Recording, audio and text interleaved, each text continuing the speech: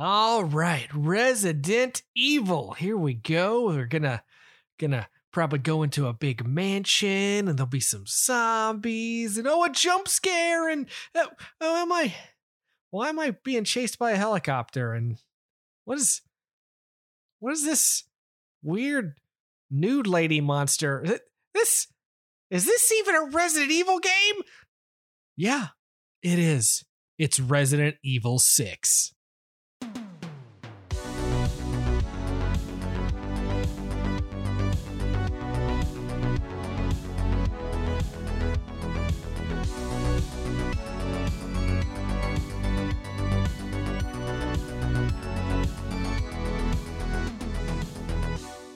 Hello, everybody, and welcome to The More You Nerd, where we are continuing and wrapping up our Odd Game Out section this month with maybe one of the... Wow, I really do think this is going to be one of the most critical we have ever been on this show. We try to not be critical on this show, but it's going to be tough this time. We'd like to see. I've got some positive things to say, but I have a lot of other things to say about it. And the game in question is Resident Evil 6. But before we get into that, before we introduce Leon and Jake and Chris and Ada, Miles, I want to introduce you. How you doing, buddy? I'm good. I gotta say, I walked into this week expecting to do what I always do and be the voice of dissent. And because I'm always accused of loving everything, like whole hog. And I gotta say, this week took a lot out of me. Yeah. And it's an interesting game to talk about. I'm looking forward to talking about it with you. But before we start kind of really diving in, Drew, I know that, people know that I'm a big survival horror fan and a big horror fan, but I also know that you are a massive Resident Evil fan. So especially as someone who, and I know I've asked you this maybe on the show before, but as someone who's not a big horror fan, talk a little bit about your experience and your love for this series. It's weird that I love this series so much. And because I don't like horror. I'm not a horror guy. I guess I've grown to enjoy more of it, honestly, doing the show and you making me watch more of it. But I can tell you specifically when my experience with Resident Evil started. I was in a Babbage's in Pineville, North Carolina. Babbage's. No one can see me, but I'm pouring one out. Babbage's is one of the. It eventually got absorbed by EB Games or GameStop or one of those. It was absorbed by EB Games, which was then absorbed by GameStop. Yeah, and I found a used copy of Resident Evil 2. And so you started with 2. I started with 2, and it was relatively new at the time. I picked it up. I took it home. I looked at it. One of the discs was obliterated, scratched. Oh no. So I tried to use it. It didn't work. I took it back. They literally just handed me a pristine new disc for Resident Evil 2. Game retail was the Wild West at this point. Yeah. It was insane how stuff happened back then. And I'm not talking about like, the aughts GameStop era. I'm talking about like the 90s when you had a specific shop, because sometimes, they would just grab the new copy and hand it to you. And you think people like to go into GameStop and just hang out, now or a few years ago? Back in the old days, back in the 90s, it was even more of that. You would hang out and just walk around, and they may not even have a demo kiosk of anything, but it was the only place that you felt like you might have been around your people, your folks. Yes. I remember absolutely. I remember hearing about Cowboy Bebop for the first time, standing in that same Babbage's, talking to one of the dudes that was working there. I had the experience with EB Games and Tangled Web, which was a comic book shop in Spartanburg, South Carolina, where I grew up. Because everywhere else, this is before, geek culture has always kind of been a little prevalent since the 90s. But this is before the big comic book movie boom. This is before video games kind of took over the world in full. And it's not that these things were necessarily always hard to find, but they were less everywhere. So you appreciated these places when you found them, and you tended to gravitate towards them more frequently. It was also in the very early days of the internet. And so now where I can go on to Discord, like the Cosmic Crit Discord, which everybody can come and join if they want to talk to us personally, pretty much all day. Yes, it is essentially the More You Nerd Discord. Patrick is on there, formerly on the More You Nerd. We have a More You Nerd channel in there.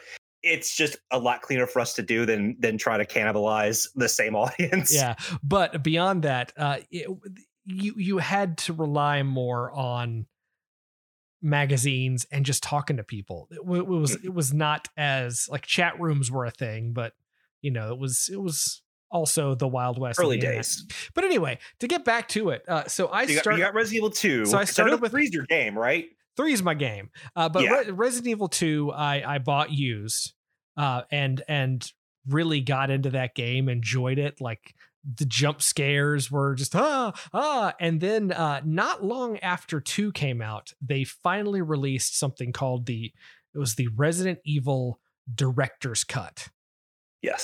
And I specifically got the Resident Evil Director's Cut DualShock Edition, which was another.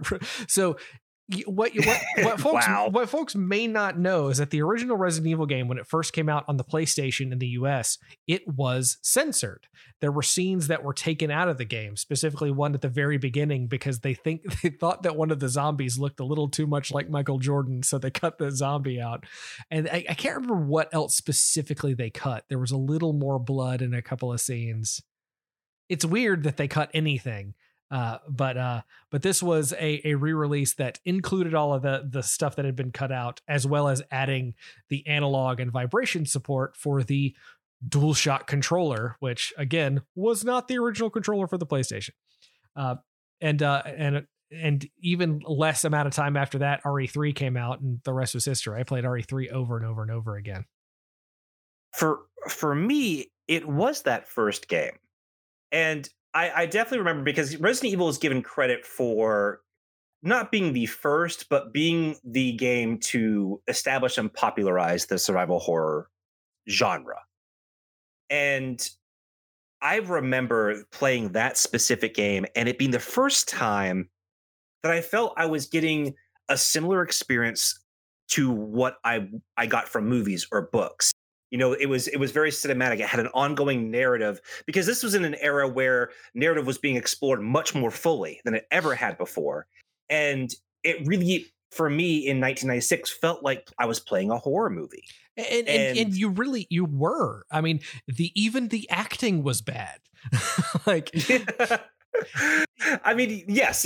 I mean, it was bad even for B grade, but it was still super fun. Like, it was a flourish. I appreciate it at the time. I laugh at now, but when I was 12 years old when that came out, man, I thought it was so cool.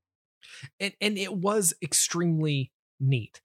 It was a short little bite-sized experiment. Like that's another thing about the Resident Evil games. Prior to, this one, those games were finish them in 2 hours. I think there were no such thing as achievements back in the PlayStation 1, but you could unlock something special if you beat the game in an hour and a half.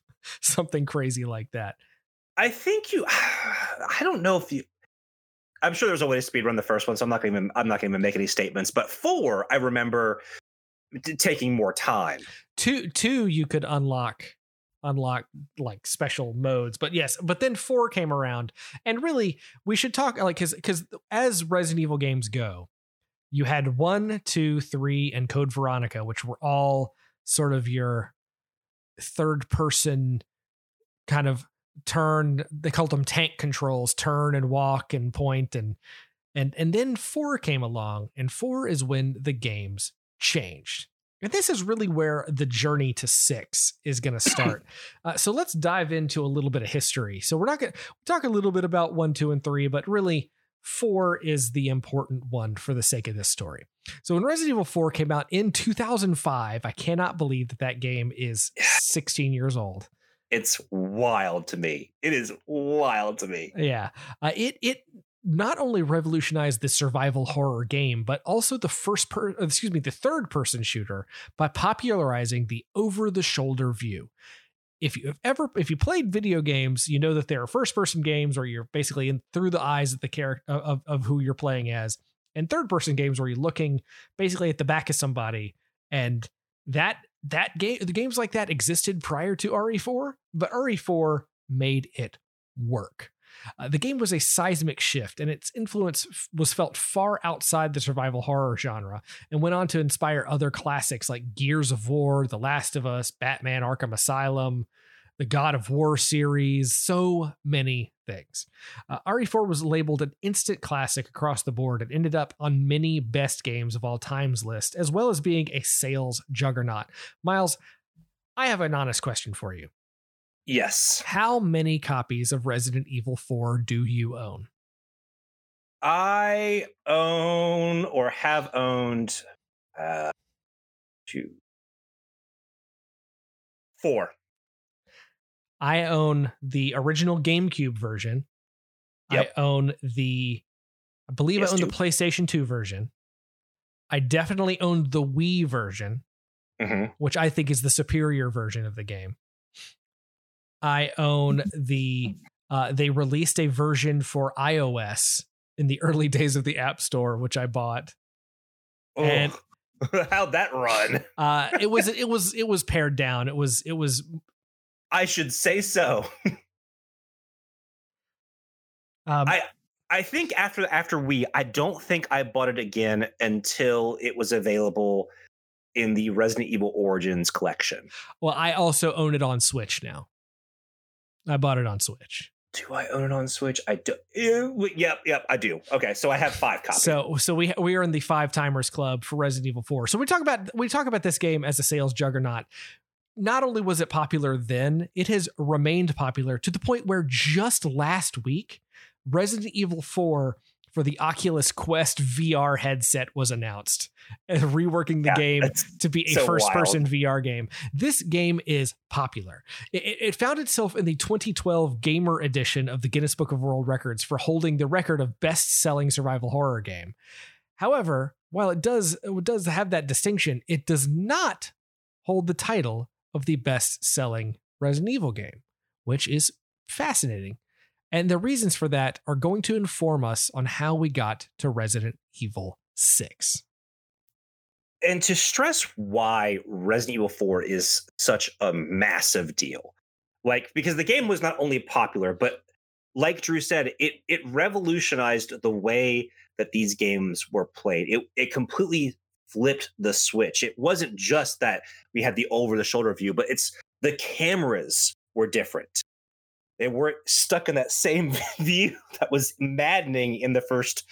Well, that was actually what I wanted to get to. Drew, at the top of your head, because I want to stress why this game was such a big deal. It may be Resident Evil 4, but do you know what number this Resident Evil was? What number Resident Evil 4 was? How many games had come out prior with the Resident Evil title? 1, 2, 3. Code Veronica. Mm-hmm. Survivor, which was the light gun game. Mm-hmm. Gaiden on the Game Boy. Mm-hmm. If you're just reading off the wiki, you just tell me. No, I'm not. You can see me on the camera doing things. Was the MMO out at that point? The online one for the PS2? Outbreak? Yes, 2003. Because there were 2 Outbreaks that came out for the PS2. Yes, there were. And I'm probably, I'm up to 8 on my fingers. I know I'm probably missing a couple. Yeah, you're missing Survivor 2, Code Veronica. You are missing the Resident Evil remake. And you are missing Resident Evil 0 and Dead Aim. Oh, wow. I forgot because I guess remake and 0 would have had to come out before, because they still maintained the old control scheme. Yeah, and so Resident Evil 4 was the 13th Resident Evil game. So I think that kind of also informs why this was such a big deal, because while you did have some that kind of broke the mold, like Dead Aim and Survivor being either first person or light gun shooters, they mostly kind of kept the tank controls and everything like that. Code Veronica being, I would say, more than Zero, the one that's kind of kept in the main line of games. It was developed at first as if it was going to be Resident Evil 3, but they decided that it wasn't going to carry the 3 title, and developed what would eventually be Resident Evil 3. But so series creator and Resident Evil 1 and 4 director Shinji Mikami at the time was a big proponent for Nintendo. Now, Nintendo had put out the Resident Evil remake as well as Resident Evil 0, both as GameCube exclusives at the time. And which was, by the way, a huge deal. Nintendo was not known at the time for having what you might call mature content, M-rated games, anything with blood and violence. But so Capcom and Nintendo had always enjoyed a fairly beneficial relationship in the 80s and 90s. However, when Sony and then Microsoft came on the scene, Nintendo's third-party output began to waver, especially on their new console, the GameCube. A lot of their stuff was, as Drew said, more towards all ages. They weren't all specifically, I would say, quote unquote, kiddie. I mean, you had Legend of Zelda and stuff like that. But they decided to start the Capcom 5 initiative, which was announced as 5 GameCube exclusive Capcom games, one of which, with the full support of Mikami, was Resident Evil 4. And Mikami was so insistent that the game would remain exclusive that he joked in an interview with Japanese gaming magazines that he would commit harakiri if the game came out on another platform. And that is something that got brought up almost immediately, because as it turned out, Resident Evil 4 was such an iconic smash hit that Capcom ported the game to the PS2 10 months after its release, claiming, in fact, it did not fall under their exclusivity deal with Nintendo. As a result, Mikami transferred out of the studio he was working for under Capcom and established the Clover studio as a Capcom imprint before leaving the company altogether.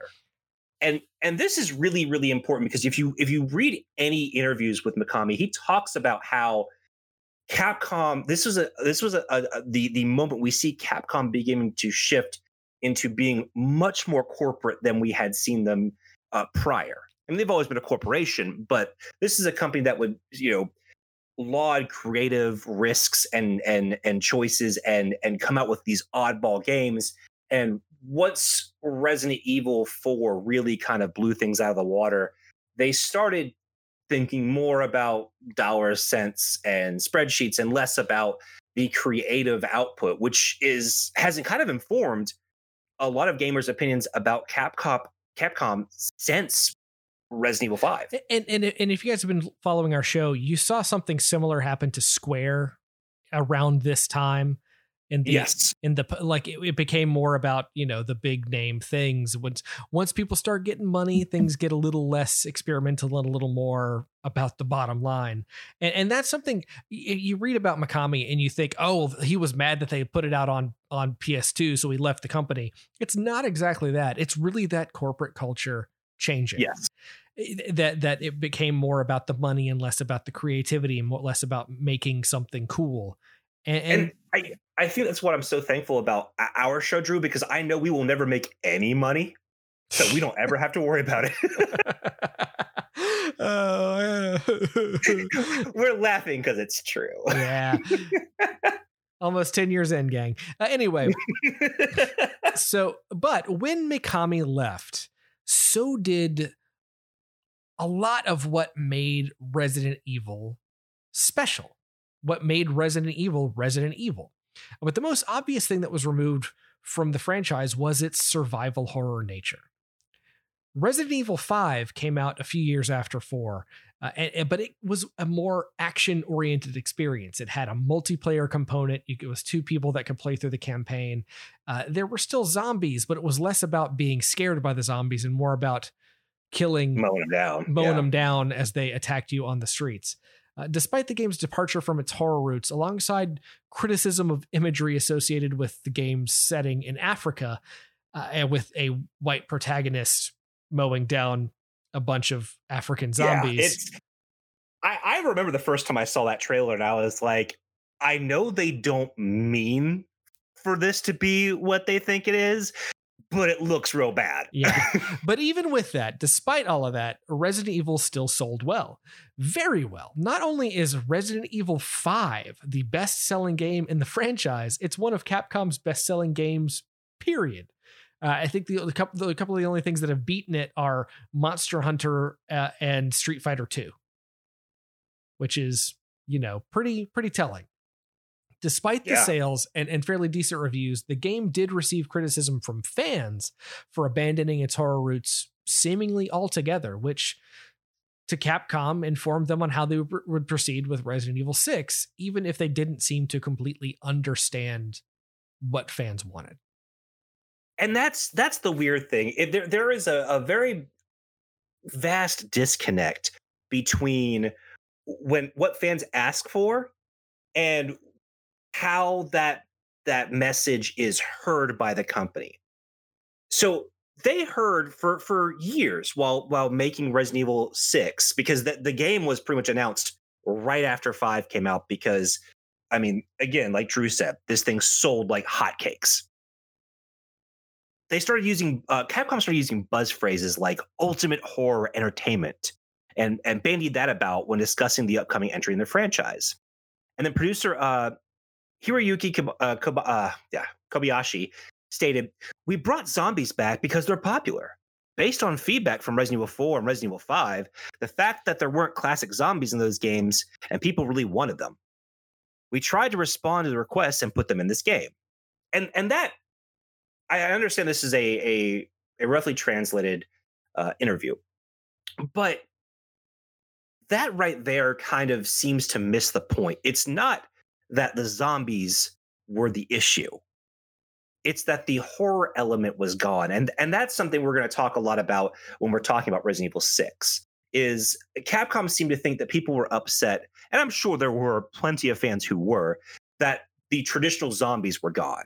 Because in Resident Evil 4, they were a little bit different. They were controlled by a parasite. And in Resident Evil 5, they were also a little bit different. I can't remember if it's the same parasite or not. It was the Plagas, which were the parasite. It was the Plagas? Okay. But it was a variant on the Plagas. And we also have to keep in mind that when Resident Evil 6 came out, it came out in 2012. The Walking Dead TV series started airing in 2010. Zombies were back. All the rage. It was a whole big deal in the world. Zombie movies were coming back out. Of course, The Walking Dead has been on the air for like 11 years now. It's pretty wild. It's finally ending, I think. But the sequel series or the spinoff series are still going on. I forgot they announced another one. That's right. Yeah. I'm suddenly shocked looking this up for researching this, that Walking Dead, the show, is older than my son. I am that's crazy to me. That's wild to me. It's absolutely wild. Anyway. So it's funny because Capcom attempted to put out this "we're listening, fellow kids" attitude.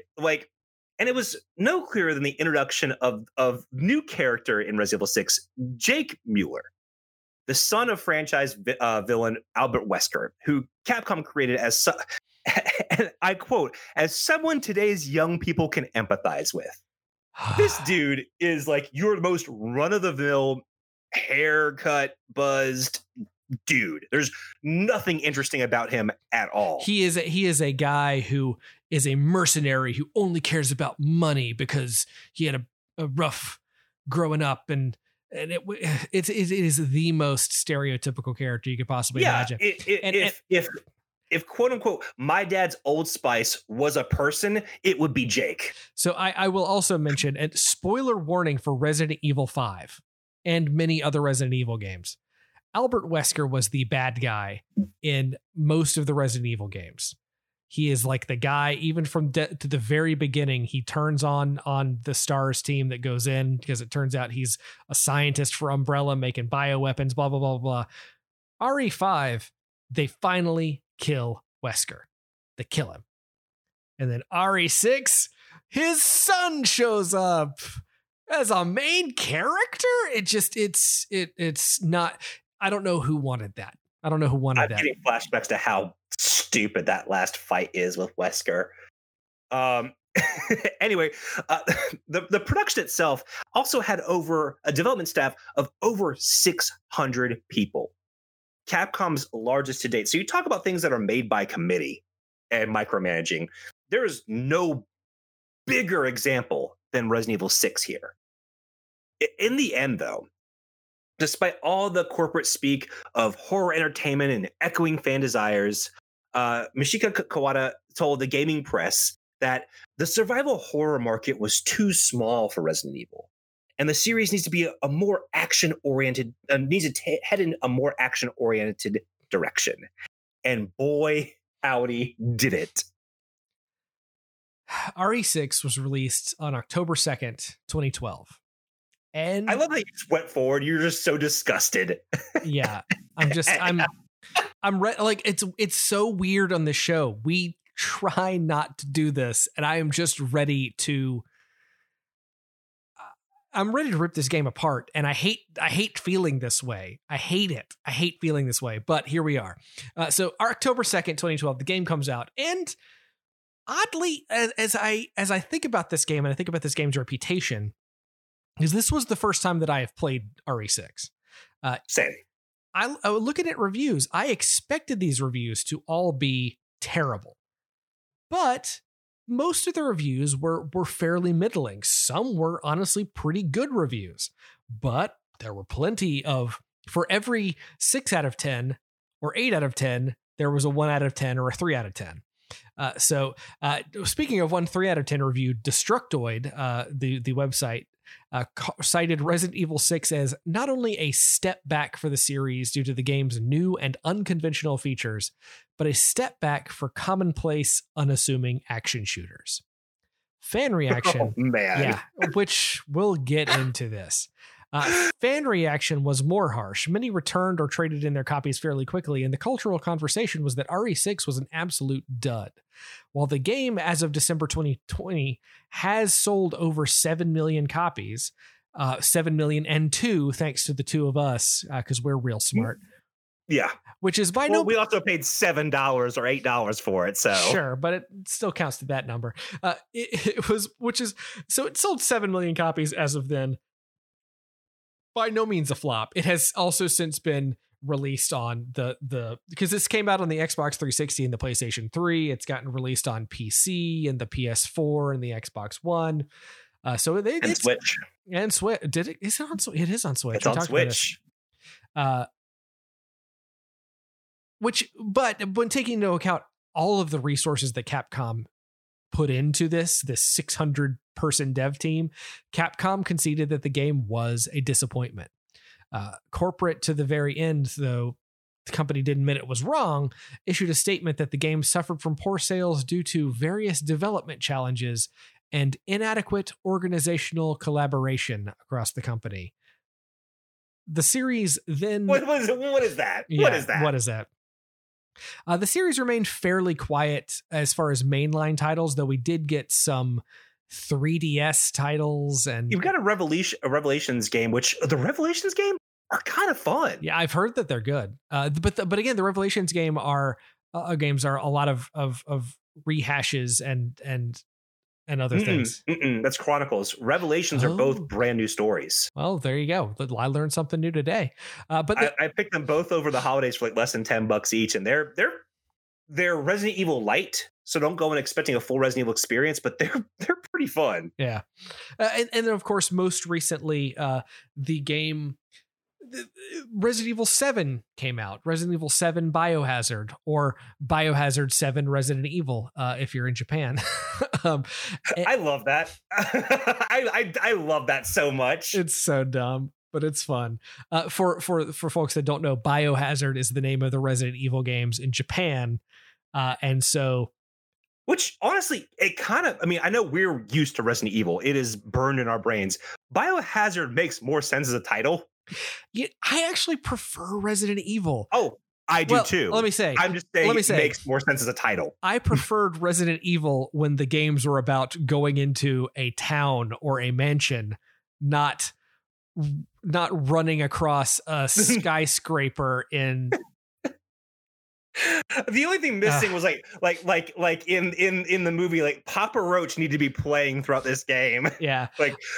That's what this game is. This game is like playing a Papa Roach video. But Resident Evil 7 kind of rewrote the book again on the franchise and has a much different feel, a very different feel to the games that came before it.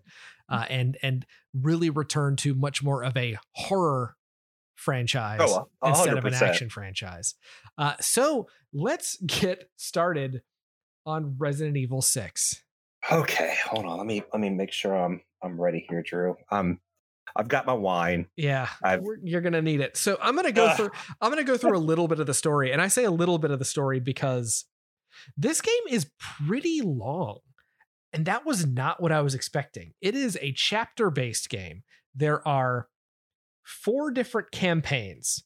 A campaign focusing on our character Leon, first introduced in Resident Evil 2.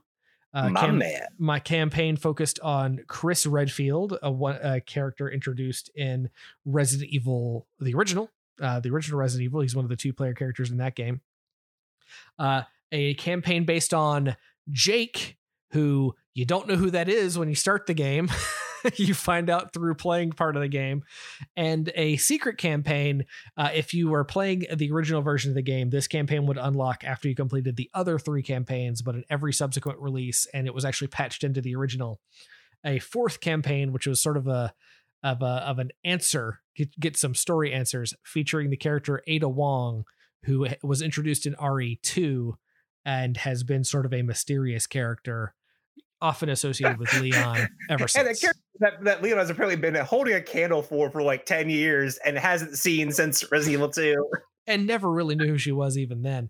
But so the scene they have with him just like stared after her, and she means something to you, doesn't it? It's I'm sorry. It's hilarious. So gang, I'm going to tell you guys how the first Resident Evil begins. Actually, no. I'm going to tell you how the second Resident Evil begins, because we're going to focus on the character of Leon S. Kennedy. Best boy Leon S. Kennedy. Resident Evil 2. 1998, I think, is when 2 came out. Believe that's correct. Leon Kennedy is a rookie cop. It's his first day on the shift. It's his first day. It is his first day. He is driving into Raccoon City to take on a new role as a rookie cop at the Raccoon City Police Department. And wouldn't you know it, he comes across a zombie outbreak and has to fight his way through, meeting up with a number of characters, including Claire Redfield, Chris Redfield's sister, Ada Wong, a girl named Sherry Birkin, and a number of other things. And luckily, by the Sherry's in this game too, right? She is, yeah. By the skin of his teeth, makes it out. How does Resident Evil 6 start, Miles? I will tell you. I will tell you how Resident Evil 6 starts. Leon S. Kennedy is talking to his good friend, the President of the United States, who then turns into a zombie that Leon has to kill. Okay, so what's weird is this was not the problem I had with this story, because we establish in Resident Evil 4 the relationship between Leon and the President. And I guess after he saves his daughter, they become biffles, even though the President is clearly his grandfather's age. and in this time, and again, Resident Evil 4 sets this up. Leon has become some sort of super spy. Like, dude is basically Bond.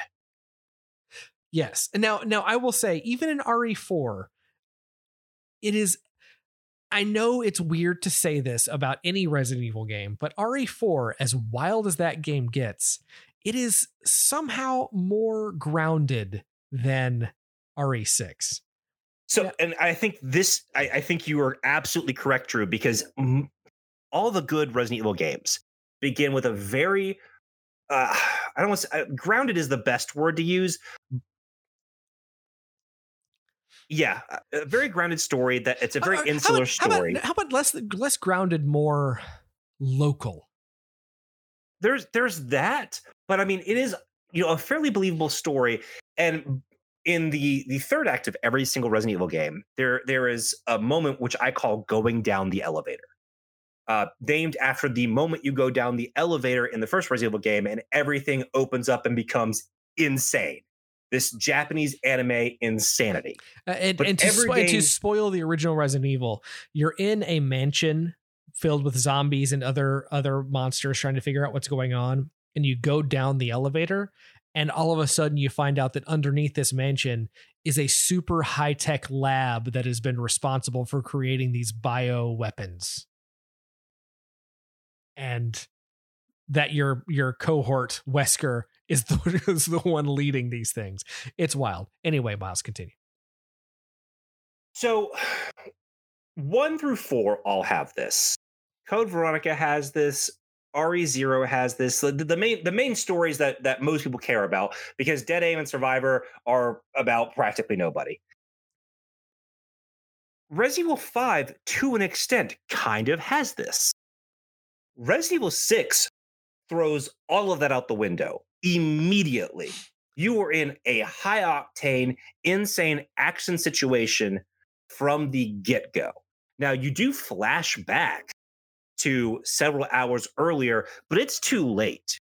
You've already pressed the acceleration, and even though you start off with just zombies to fight so you can get used to the bonkers combat system they've set up, which I will talk about in a second. I dislike the controls in this game immensely. I do too. It doesn't give you a chance, and this is what made the survival horror stuff work. It doesn't give you a chance to set yourself within the reality of Resident Evil. And so, but I want to. I'm going to defend the game for this portion. Oh, I mean, I've got things I like about it too. Because I will say, the story of this game is bombastic and wild, and where this game succeeds is when the game has near goofy levels of stuff going on. When Leon and his tag team partner Helena, because every one of these characters we mentioned is the focus. There is a second player that is there, computer controlled, or you can also co-op with someone, which Miles and I did for a portion, which we will talk about in a bit. I'm sorry. There is something amazing that happened during our co-op session. Yeah. But when the game is at its zaniest, it's fun. There is something really fun about Leon being on a plane and looking around, talking to people on the plane, and it's this super expensive private jet, which I love that they had a magazine rack in that section that had such hit magazines as My Car and Boats. I mean, I give them credit for that. 'Cause I don't think anyone cares about that, but I do like that that's a thing, because like Drew, I like looking at when anyone attempts to make a world look more full and readable.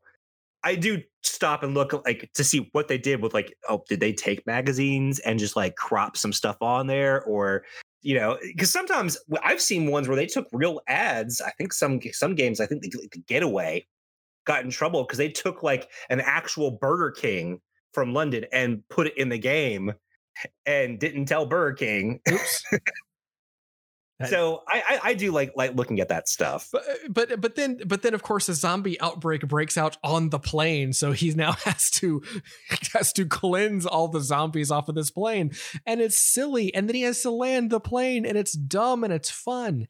But where this game doesn't work with this is they have all these super high stakes for that side of thing. But I'm going to flash back a little bit in the game. It's one of the first things that happened. Leon is teamed up with this Secret Service agent named Helena, who has all the answers, but none of the answers. You're supposed to follow her and you don't find out anything about who she is or what is going on. You're just supposed to trust her. And it's this whole thing.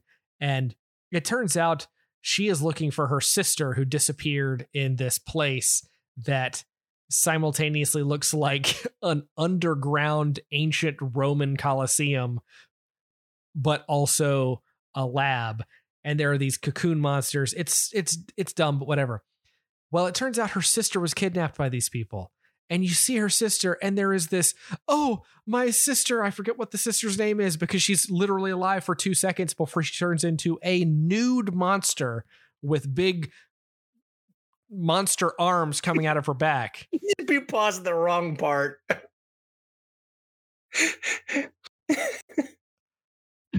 And okay, so so that's like, and so then you just kill the sister, and the Helena is sad for 2 seconds before you're literally attacked by a giant zombie sharkagator, and you don't care about that at all.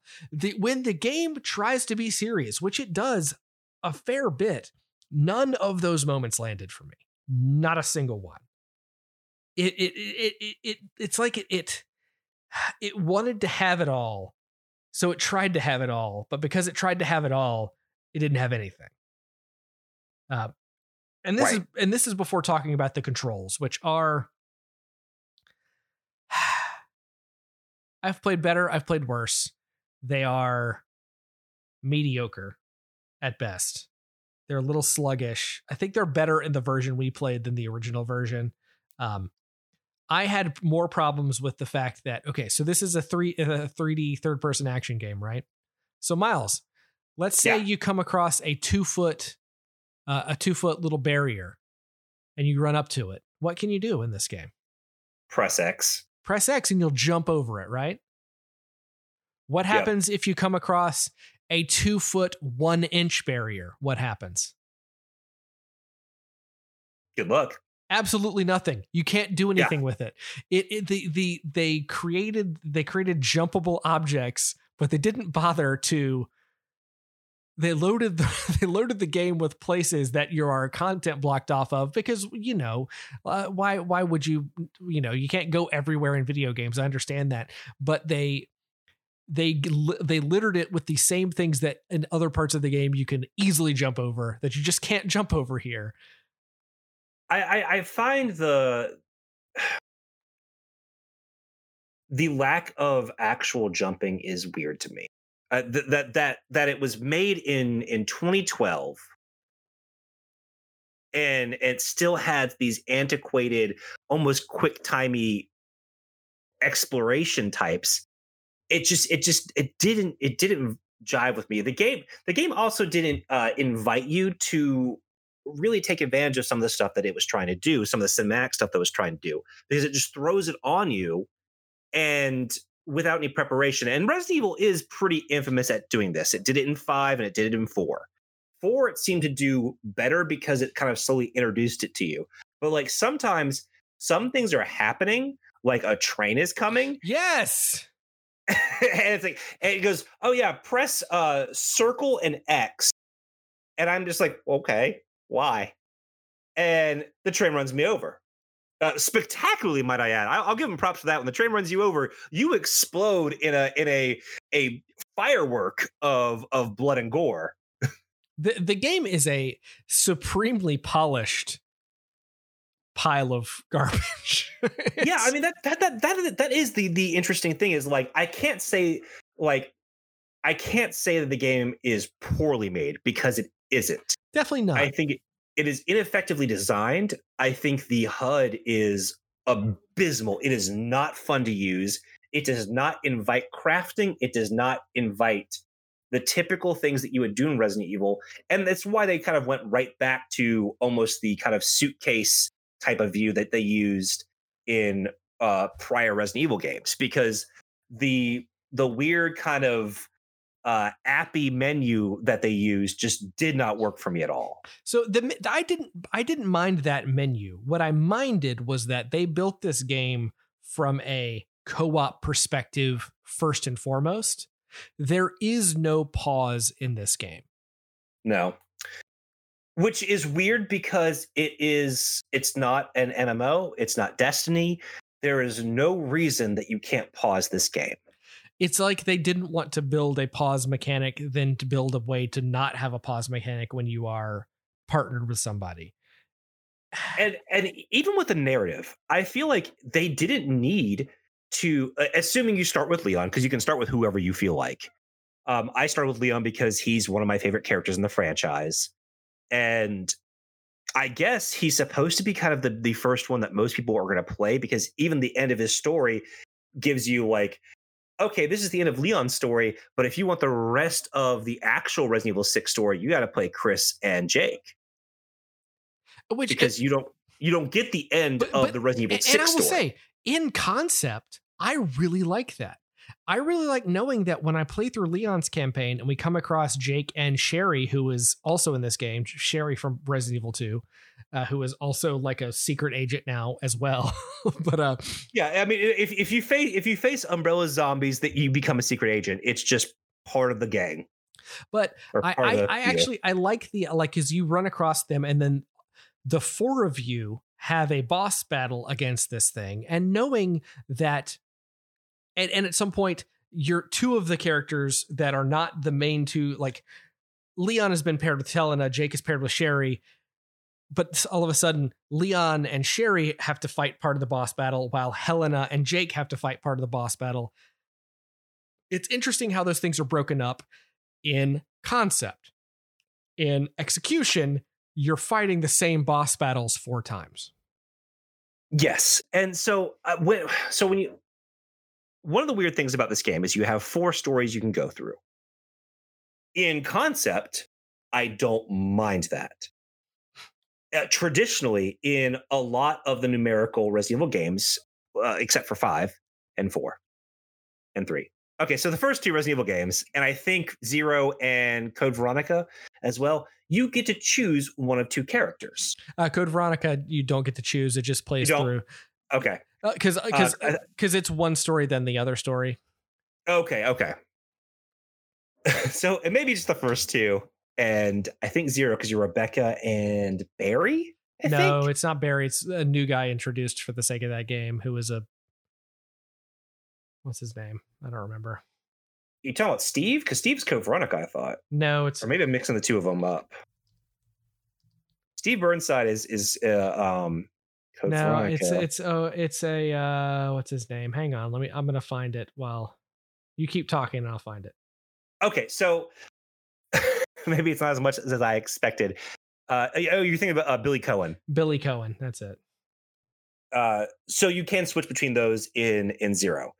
So the original game, but you're playing those 2 at the same time, basically, right? Yes, but which is I believe so. Which is you're playing these 2 characters at the same time, but you cannot switch between the 2 of them. You cannot switch back and forth between Leon and Helena. You cannot switch back and forth between Jake and Sherry, or Chris and the dude that Chris is hanging out with, whose name I do not remember. Anyway, I don't remember either.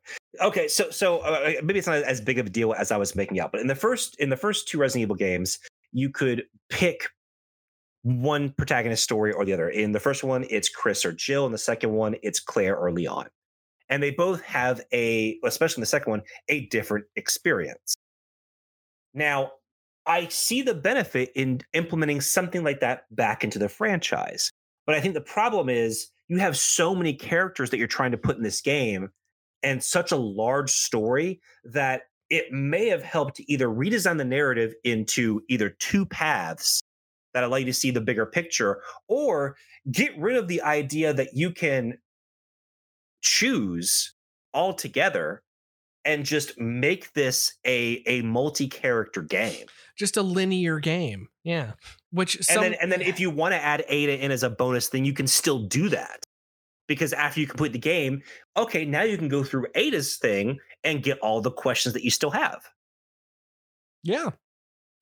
And I think that's what bothered me the most about, because for me, if I were going to start with Leon, for example, again, this game doesn't start grounded. It already starts with everything cranked up to 10. I would dial back to about a few hours before when everything's kind of insular, and don't do the flashback thing, and start with things right as they get crazy with the president, and create, maybe even have a little bit of a prequel mission so that you can reintroduce everybody, but also keep it grounded, because Leon's mission, when you get to the flashback point, is not that insane at first. And it allows you to appreciate when things get crazy. It's pretty Resident Evil at first. Miles, we should talk about what happened when the two of us played together. Okay. So I'm gonna set the stage with this, because I think the most frustrating thing about this game is really how mediocre playing it is. And that's what it is. I don't want to say Resident Evil 6 suck, because the thing is, it's a polished game. It's perfectly playable. It's just not exceptional. It's not. And I think that's the thing, is in a franchise which has more exceptional entries than not in its main games, which I'm counting 1, 2, 3, Code Veronica, even 0, 4, 5, and 6, and 7. The two that really stand out as stinkers for me are 5 and 6. And 5 is at least a little bit more palpable than this game. And I think you're onto something, because the entire time that we played together, you're just like, I'm bored. So, and that's the problem, is the game does not engage you at all. It there's no fun. There's no whimsy. I complained about Resident Evil 7 when I played it, that it lacked a little bit of that kind of Japanese anime bull shenanigans. And there is a little bit at the end, but like not really. There's that special blend of excellent survival horror and anime nonsense that Resident Evil perfected for a very long time, and did so at a very superlative level. So for them to release, and I get everyone releases duds, this ain't Dylan Goes Electric, but at the same time, for Resident Evil to be released in this form, in this narrative, and this play style, it lacks a whimsy in playing that I don't have any joy when I play it. It's not that the game is bad, it's that to me the game is joyless, and for me that's worse. So Miles and I are playing, and we are not a comment. No, I'm agreeing with you, but I'm going to add in what actually happened. Okay. Yeah. What actually happened that highlights this. So Miles and I are playing, and the segment of the game we are playing is the end of the Leon Helena campaign. We are going after the big bad who has turned into a monster, and we're, it's fun. We're having a decent time. We're joking with each other. We're getting on a subway, and we're picking up things, and we're going to the top of the subway and the bottom of the subway and the top of the subway and the bottom of the subway, where we're shooting at this bad guy. And then all of a sudden we have to escape this city, and we die because there's blue fog around that we didn't get out of fast enough, even though they don't tell you that you have to get out of it fast. The game does not communicate with the player at all. So we get past all of that. We get another cutscene with Chris, and I think his name is Pierce. I don't remember. And there's an Pierce. There's an Ada scene, and there's a helicopter, and we're almost done. But then we are accosted by, the bad guy's back, except this time he is a giant monster that we have to shoot these glowing things on him. And so yeah, the game didn't really communicate. Doesn't matter.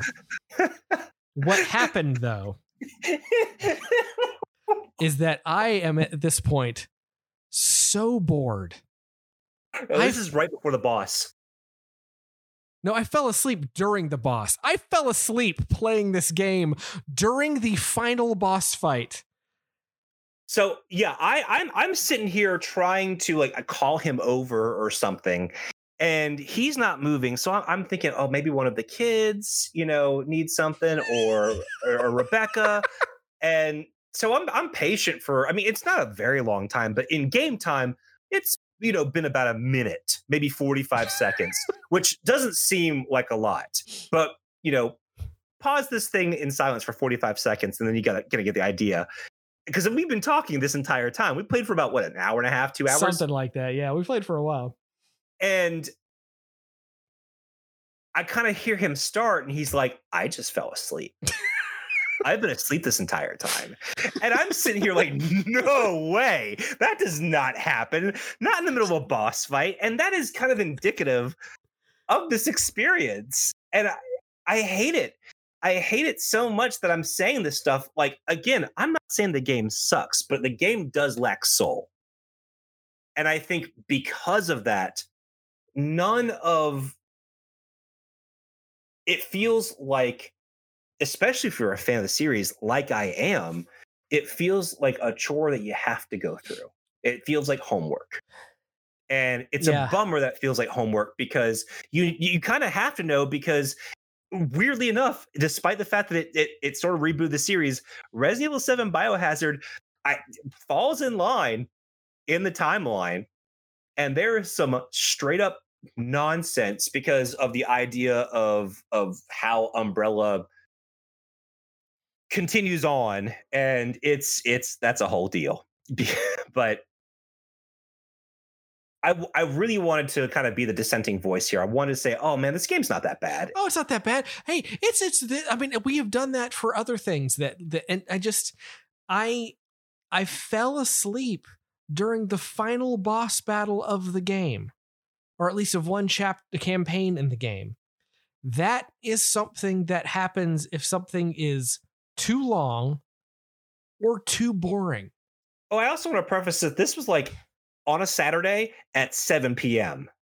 Like, this was not, we were playing till the late hours of the morning. It wasn't 7. It was like 9:30, but I don't know. What, 9:30? I don't think. It wasn't 7 because I would not have started before 7. Oh, that's right. That's we started playing around. Okay. Yeah, it might have been almost 9 o'clock, which for both of us, especially since we raid all the time in Destiny, is still nothing.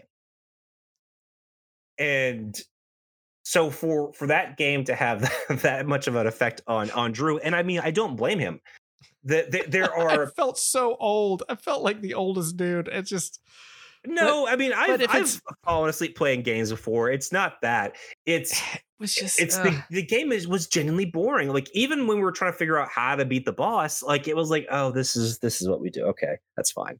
And then I woke up and we beat it. Like, it's it's not like. And what sucks is, like, these boring things are sandwiching some really fun, stupid moments. There is a glorious moment when the elevator that you're on breaks and you start swinging around, and it's just nuts. That kind of outright anime stupidity I loved. I could have used more of it, especially in the bosses, which felt really uninspired. There was glob monsters, basically. Everything was a glob monster in this game, and it's just it was all glob monsters and that one naked lady, and that was it. And there were also just sections where, especially after you fight the naked lady, but before you fight the zombie Sharkadile, that it's just There's always one. the most boring. Just like, I know where we're going, but I have to go through all of these just like rickety wooden bridges and all of this stuff, and you're fighting these.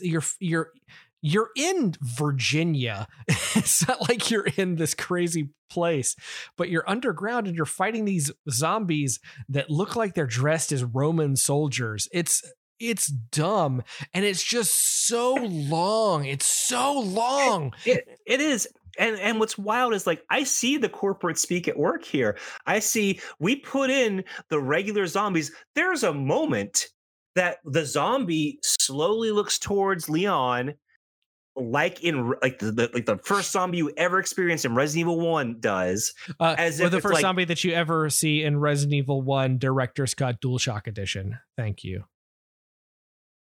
I don't know. It's the one I remember from when I played it. It was the one that was cut out of the original game. Anyway, moving on. So that's them saying, "See, we are listening to you." But adding regular zombies and then going about your business and making this action game, and then in the end, flat out admitting, "Oh no, the survival horror genre is a little too niche for us now." Even though that's what you come here for. Yeah, We're going more action, and this is that's the umbrage I take with this game is this game is the proof that the Resident Evil series does not need to be an action series. And the kind of exclamation point on that is the success of Resident Evil 7.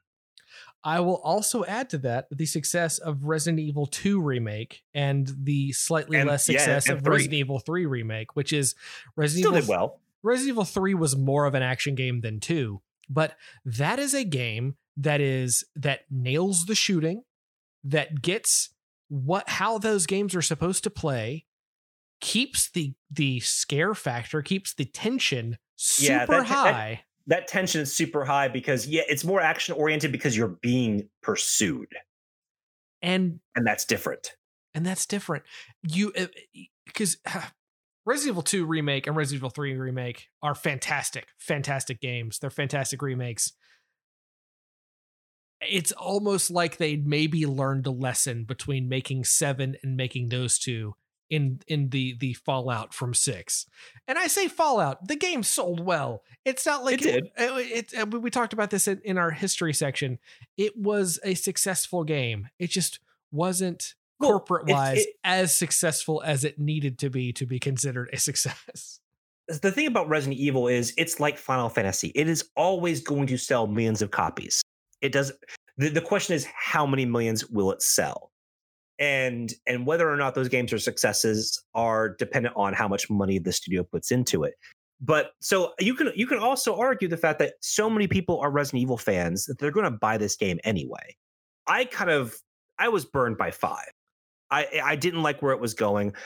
Chris is not a character I care about much at all, which I am very excited about Resident Evil 8 because it looks like a good solid horror game and Vampire Lady. But the fact that Chris is in it just kind of all the people you can buy, I think he's a boring character. But that besides that, for me, like, I didn't play this game when it came out because it looked like all the stuff that all the mistakes they made in 5, they doubled down on in 6. And I am someone who has watched almost all of the Resident Evil CGI movies. And if this had been a Resident Evil CGI movie and paced properly, I think it would have been fine. And still could be. You never know. I mean, these because if I don't have to play the game, I think it might be a little bit better of an experience. I mean, that's the thing is, like, because all the CGI movies, they start off a little insular depending on its story. Some are better than others, but they all get wacky, as every Resident Evil does and should do. I mean, in Resident Evil 5, one of the things I did love about the game is you fight a boat. Like, you, Chris Redfield, as a small human man, fight a boat. And not like, oh, this little rickety boat like got infected. No. You fight something that has possessed basically a cruise ship, like a giant like liner. It might be an oil rig or something, but it's a stupid fight, but it's also like the best part of the whole game. Because you walk away having fought a boat. And this is also after the going down the elevator moment. In 5, I think it's going to it through a cave door. But it's after the threshold of the insular localized kind of horror moment. And this game doesn't give you any of that. It does in sort of a we have survival horror at home way. And it's just it's never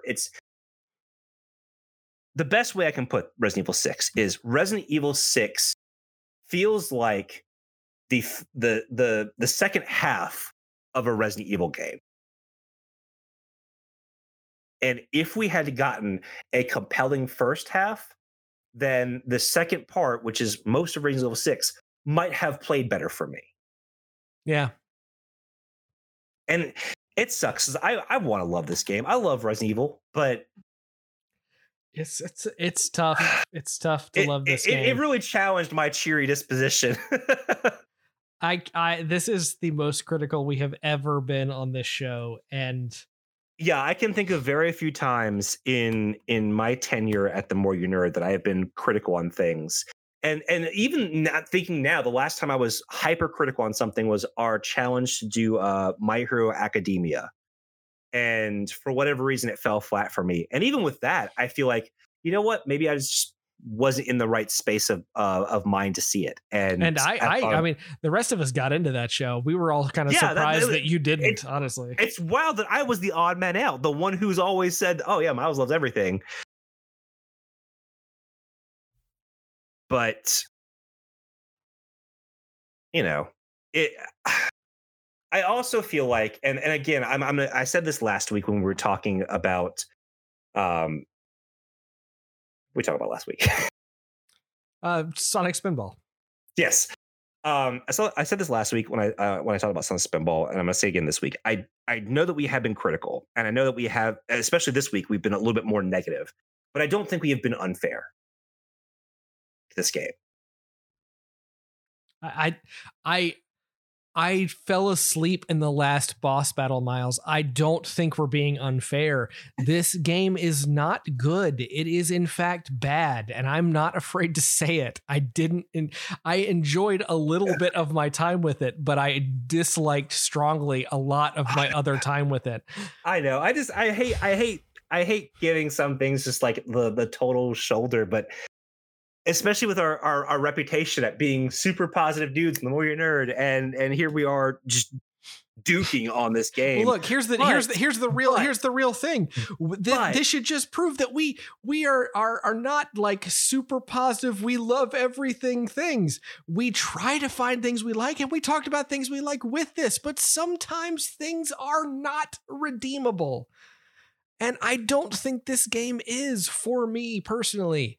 And I don't disagree. And that, I think that's what kind of kills me is I don't disagree with you at all. And this is not a like, oh, I don't want to agree with Drew. It's more, I always hate having an experience where I can't find much to redeem for it. And like, there have been times where like I'll finish something that we talked about that I didn't really care for and come around on it. And I remember being the voice of dissidence in many of our conversations when y'all were a little bit harsher on things. But here, man, I'm with you. I can't do it. This game is just, it is actively not fun to play. And especially when you're a fan of this franchise that wants to like really dig into the lore and stuff, so you have to play it. It like I said before, it feels like homework, and that sucks. And as we sit here, a few weeks away from Resident Evil 8's release, reflecting on the franchise as a whole, knowing that Resident Evil 6 was made in response to reactions to Resident Evil 4 and Resident Evil 5, and this is what they came up with.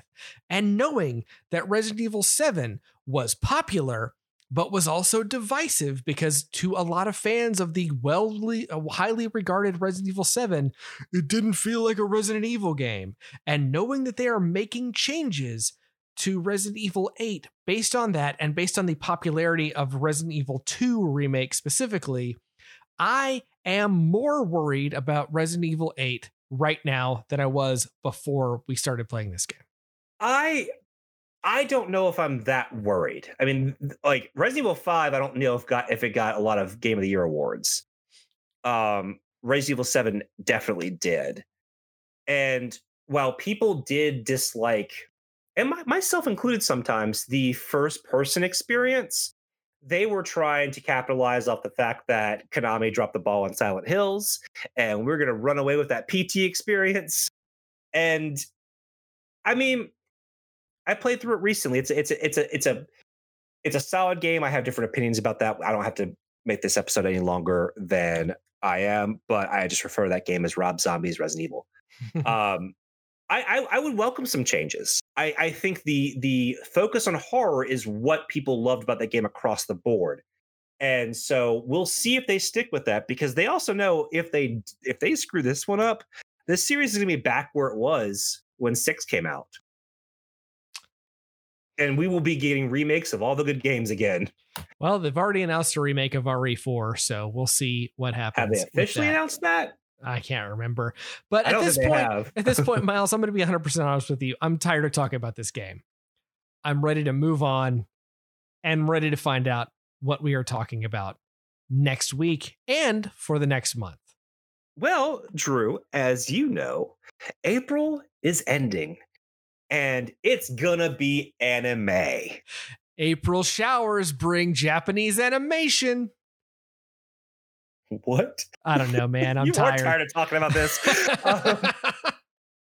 So next month, April is ending, and it's going to be anime. Last year, Drew and I went through season 1 of Ghost in the Shell Standalone Complex. This year, we thought we were going to focus on standalone films, because I feel like outside of Studio Ghibli and a handful of classics, the anime film doesn't get talked about too much in I think Western nerd circles.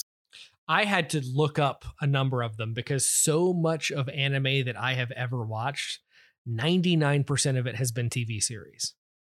Yeah, and we've done some on the show. We've done Paprika and stuff like that. But I thought this would be a good opportunity for us to come up with 4 titles that are, and we tried to avoid some of the obvious classics. There's one title I think in here that we'll do at the end of the month that is a little bit the most obvious of the 4. We tried to, no Akira, no Miyazaki movies, none of that. We're trying to focus on anime films that we think may have a reputation, but that are not as well known. If you remember, Drew asked for solicitations for his anime choices, and as soon as I put that out in the world, he decided what he wanted to watch. Hey, it happens, man. So next week, we are going to be talking about a movie that I remember being on the pre-roll advertisements for nearly every VHS anime that I ever rented from Blockbuster back in the 90s. It has had a couple of different titles and how it's been released, but I'm going to go by the one that is listed heavily now, Royal Space Force, The Wings of Oniamis. It sounds like a Drew movie. It is a 1987 movie about an Earth-like planet that with 20th century technology and a group of people who are trying to get to space. And I always wanted to see it back in the day, and I never saw it. And I have no idea if it's actually any good or not. I just know that it looked really cool. And that's all I know. This is a total gut choice. I have no preconceived notions about this because all I know is that it was a pre-roll ad in the 90s for anime, and I'm excited to see it. I am so excited. One, because I had never heard of this movie. I think I had seen commercials as a kid as well, getting a VHS from Manga Entertainment. And I don't know anything. I'm looking at some of the artwork for it. It's streaming on High Dive and VRV, which is basically aggregated High Dive. And the banner they have for this movie is absolutely gorgeous. It's like the sunset with a kid on a bike looking at a ship kind of taking off from an aircraft carrier. It's very, very cool. I know nothing about this, and that makes me excited because my two choices are ones that I have seen and want people to see, and especially want Drew to see. But I am very excited because I have no idea what I'm getting into. And I also like, it's called Royal Space Force. It's got this really cool early 90s, late 80s animation style. So I know that is Drew all over. And I'm excited. I can't wait to check this bad boy out. And one thing I do know is that this is the first title of the production company Gainax. Yeah, that was one of the things that when I was looking onto Wikipedia that I was like, oh yeah, when you brought this up, it's like we gotta play this one. So Gainax, for folks that don't know, is the production company responsible for Neon Genesis Evangelion and Fooly Cooly and Gurren Lagann, and it's no longer in production, I don't think. But yeah, I think it still exists, but it's not really doing anything. They definitely haven't put out a release. Apparently, the last thing I saw they were supposed to do was something called Zero Century, and it's still TBA. Yeah. So this is a team in their first work that will become huge with what they do. And again, no idea.